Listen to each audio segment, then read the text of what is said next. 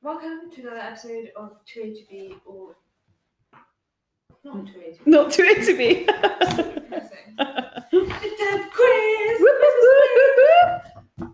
Gynae quiz, specifically. Gynae quiz. So I'm just going to read some questions, see if we get them right. Doesn't matter if we don't. Because, that happens quite a lot.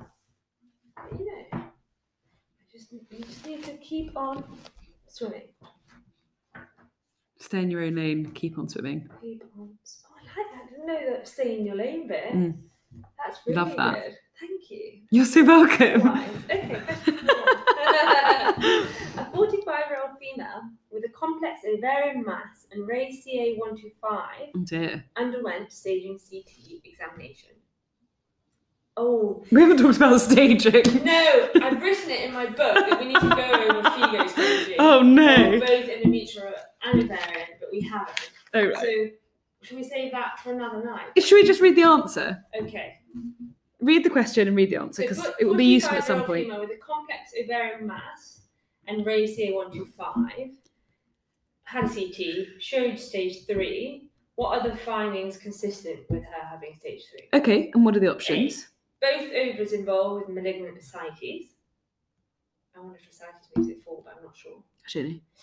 Extension to the fallopian tubes without malignant ascites. Maybe. Malignant ascites with implants on the uterus. Peritoneal mets, liver mets. That feels like it would be more than stage 3. Yeah. So why don't we do both ovaries? Or does it? If you have the other ovary, does that upstage it? I'd imagine so. Yeah. It's some distant so then metastasis. I think it's going to be B or C. Yeah. Plump for one and read the answer. I think extension to fallopian tubes without ascites. What did you think? I didn't have a clue. Tell me the answer. Peritoneal mets. Read the answer. Does it have any It's like explanation? what all the ones were Okay. that we did. Yeah. So the one that was both ovaries with malignant ascites, 1C. Okay. So I threw it as God, we need to learn ovarian staging then. Yeah. Read the answers. It'll be useful for us. Extension to the fallopian tubes without malignant ascites, 2A. Yeah. So that's more than to the other ovary, which we didn't realise. Malignant ascites with implants on the uterus, 2C. Yeah. And then liver mets, 4. Yeah. So peritoneal mets, 3. Yeah. Liver mets, 4. Yeah. I've got the Radiopedia thing about tumour ovarian staging. Shall I read it quickly? Yeah, FIGO. Yeah, thank you. Stage 1, tumour limited to ovaries. 1A, it's just in the ovary. Yeah. 1B can involve both ovaries. Okay. Which is interesting. 1C, both ovaries with any of the following: surgical or intraoperative spill, capsule ruptured before surgery, or tumour on ovarian or fallopian tube surface. And 1C, there can be malignant cells in ascites. Yeah. Stage 2, you get tumour involve one or both ovaries with pelvic extension or primary peritoneal cancer below the pelvic brim. Anything but in the pelvis, I think. Yeah. Stage 3, tumour involves one or both ovaries or fallopian tubes with cytologically or histologically confirmed spread to the peritoneum outside the pelvis and or met to the retroperitoneal lymph nodes. Okay? Yeah. And remember, retroperitoneal, they'll be higher because of the ovarian lymphatic will be similar to the ovarian blood supply. So they'll be like retroaortic, I'd imagine. Yeah. I'm guessing that. There are lots of stages within 3, but I'm not going to dwell on those. And then stage 4, distant mets, excluding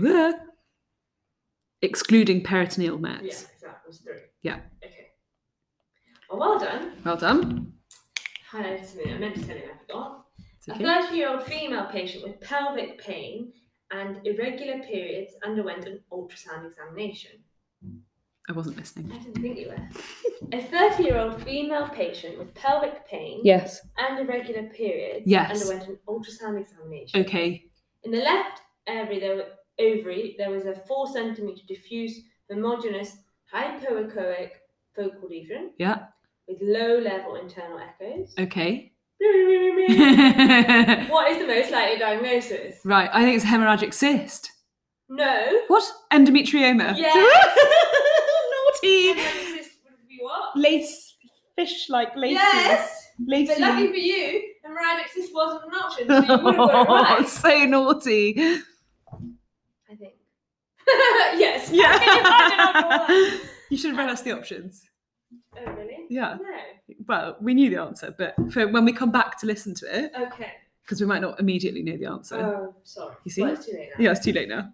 I'll read you the spiel. Though. Please do. Although ultrasound appearances can be variable, approximately 95% of endometriomas demonstrate the above findings. They may be unilocular or multilocular with thick or thin septi. Rarely, they are anechoic, mimicking a functional ovarian cyst. Okay, I like that. And do we want to remind ourselves, you know how we were talking about hemorrhagic versus endometrioma? One had few of one thing and many of the other, and the other was the opposite. Mm-hmm. Do you want to remember what it is? Endometrioma versus hemorrhagic. Yeah.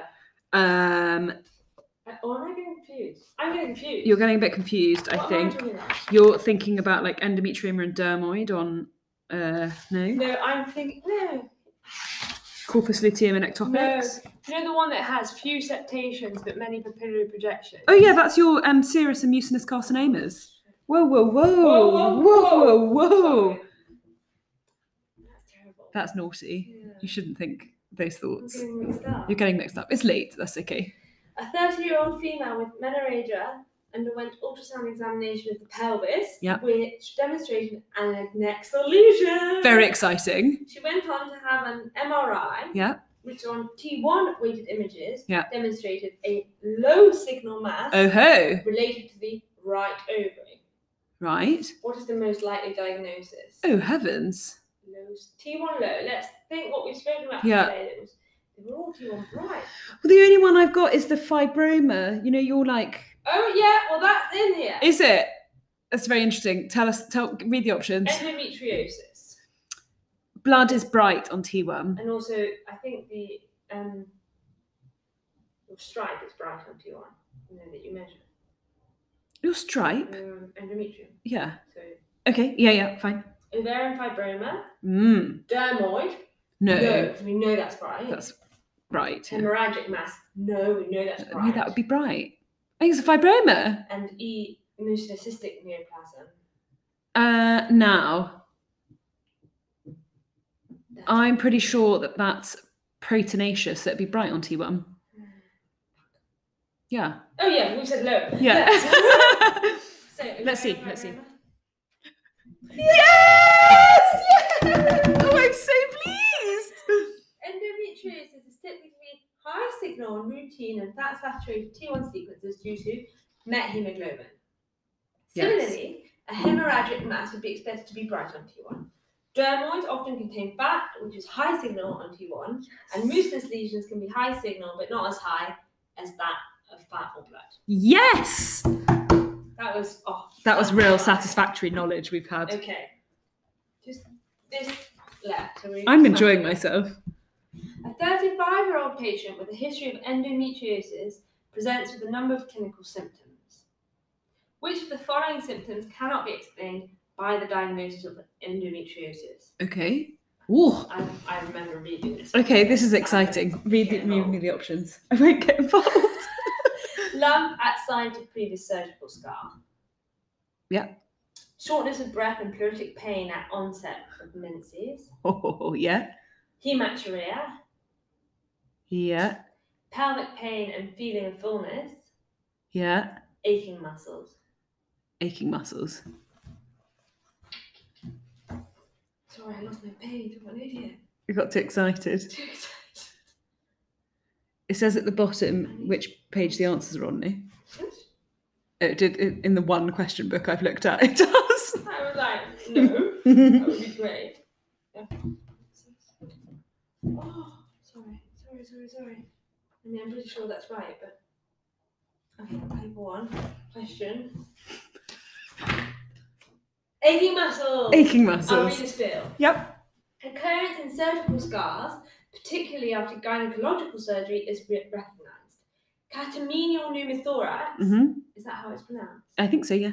I know what you mean. Occurring at the onset of menses, as well as hemothorax and lung nodules can occur in the chest. In the bladder, endometrial deposits can cause hematuria, and often biopsy is required for definitive diagnosis. Malignant transformation is rare, and 75% of malignancies arise from endometriosis of the ovary. It's a good little fact. We didn't know that. That if you're going to get an endometrioid cancer, it's going to most likely come from a lump in the ovary. Very good. Next question, please. Don't lose your page again, doll. I've got it. A 50-year-old female with a history of bronchial malignancy underwent a PET-CT examination. How old was she, sorry? 50. And was noted to have increased activity in the pelvis. Yeah. Increased uptake in which organ or area would indicate sinister? Okay. Uterine fibroids, ovaries, cervix, blood vessels, bladder diverticulum. Oh, God. So, let me tell you the 50. things I know. 50, she could be like premenopausal still. So I think ovarian is fine. Okay. I think endometrium activity would be expected. Was that one of the options? No.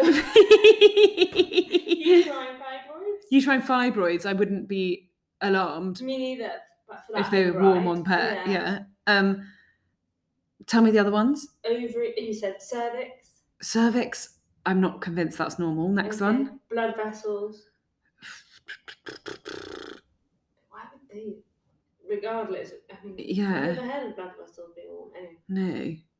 No. Well, you can get like an aortitis and they can be warm. Yeah. Bladder diverticulum. Bladder diverticulum. I feel like, that might be a bit, I don't know. Let's plump for cervix because that feels like that's sinister. Woo! Is it cervix? Yeah. Read the spiel. Normal FDG activity is seen in brain myocardium. Is that brain? Missed a fucking comma. Brain. I got so confused. I was like, what is brain myocardium? Brain, comma, myocardium, liver, yeah, spleen, yeah, bone marrow, yeah, GI tract. Okay. I mean, why do we bother doing this? Testes and skeletal muscle. Okay. In the pelvis, pitfalls of sites of increased uptake include cyclical uptake in the endometrium and ovaries, renal collecting system, ureters and bladders, and the blood pool. Okay. Fine. Well, we were kind of talking about that earlier, weren't we? That we were like, what isn't warm on PET? What is warm on PET? So that's quite useful. Yeah. Okay. Really nice. Well done. A 40-year-old premenopausal woman is noted to have a unilocular adnexal cyst measuring 4 centimeters on transvaginal ultrasound examination. What is the most appropriate management? 4 centimeters. It's a little larger than usual. I think before you ask anything, I'm going to suggest she has a repeat in 6 weeks. I agree. So what are the options? MRI after 6 weeks. Pelvic ultrasound after 4 weeks. CA125 blood test and referral to gynae. Pelvis ultrasound after 6 weeks. CA125 and CT examination. Let's do the 6 weeks. You agree? Agreed. Yes. Yeah? Functional cysts. The common and benign features of an ultrasound include unilocular thin-walled cyst with no solid component. If the cyst is larger than 3 centimeters, follow-up ultrasound at a different time in the menstrual cycle is recommended to ensure resolution.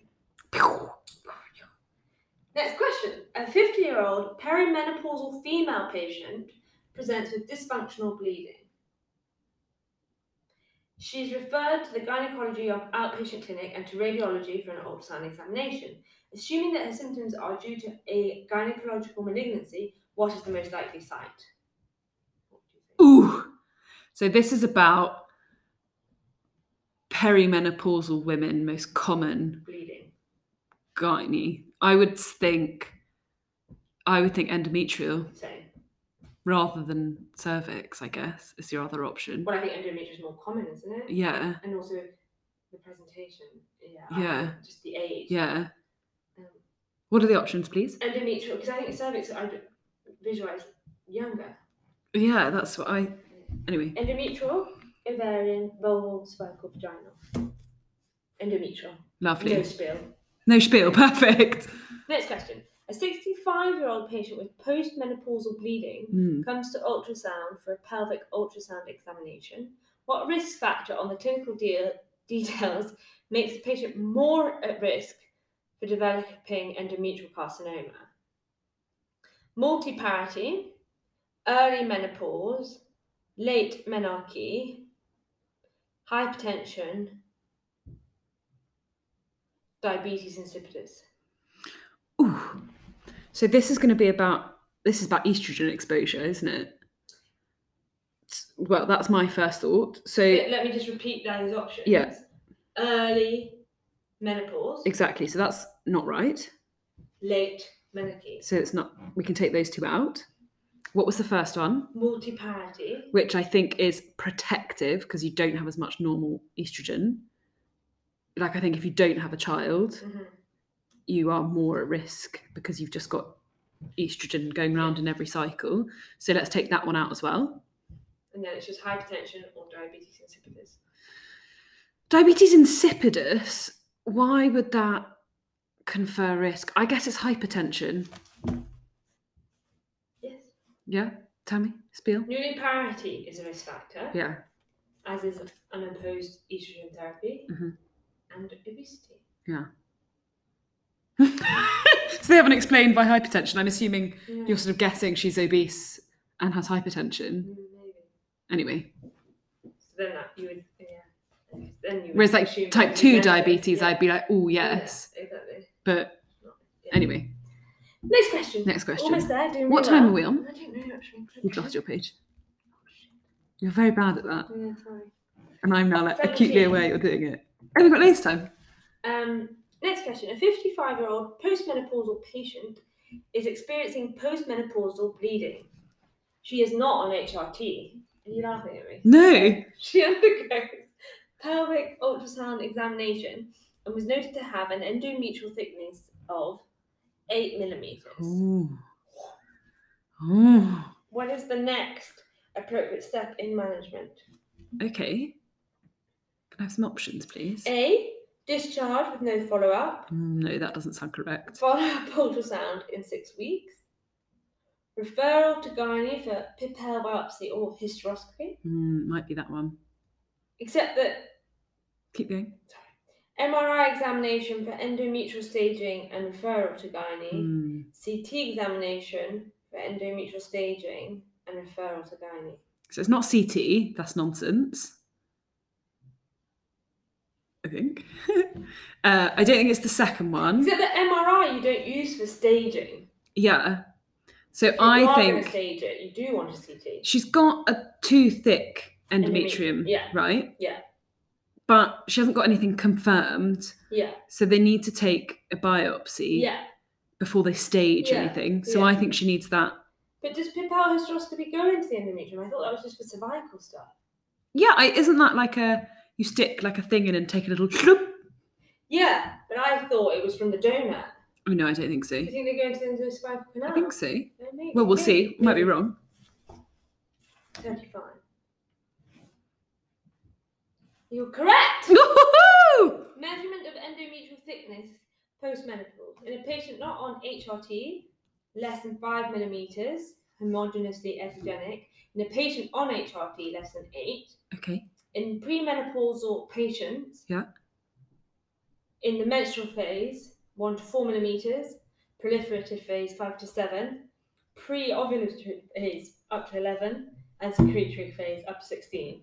But people never know dates that reliably. No. So in my head, I'm like up to 16. But if they were cyclical still, if they were still having periods, you could recheck in 6 weeks. Yeah, exactly. Right? Exactly. There are alternative diagnoses that increase endometrial thickness, such as endometrial polyps and endometrial hyperplasia, and therefore radiological staging is performed once there is a histological diagnosis. Boom! I'm very proud. Well done. Thank you. A 60-year-old female patient presented with postmenopausal bleeding and was found to have endometrial carcinoma. An MRI of her pelvis is performed for staging of the endometrial carcinoma.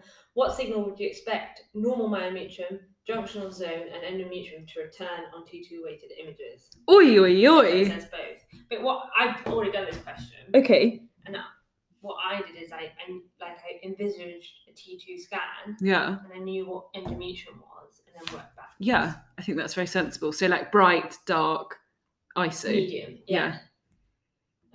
So. Well, we've just said the answer, haven't we? Oh, sorry. Bright for the endometrium. Yeah. And then junctional will be dark. Yeah. And then myometrium's kind of ISO. Perfect. Yeah. I feel like that's not a challenging question. Giving me examples. Oh, sorry. Yes, exactly. Yeah, well done. On E2 weighted images, 3 distant layers can be seen.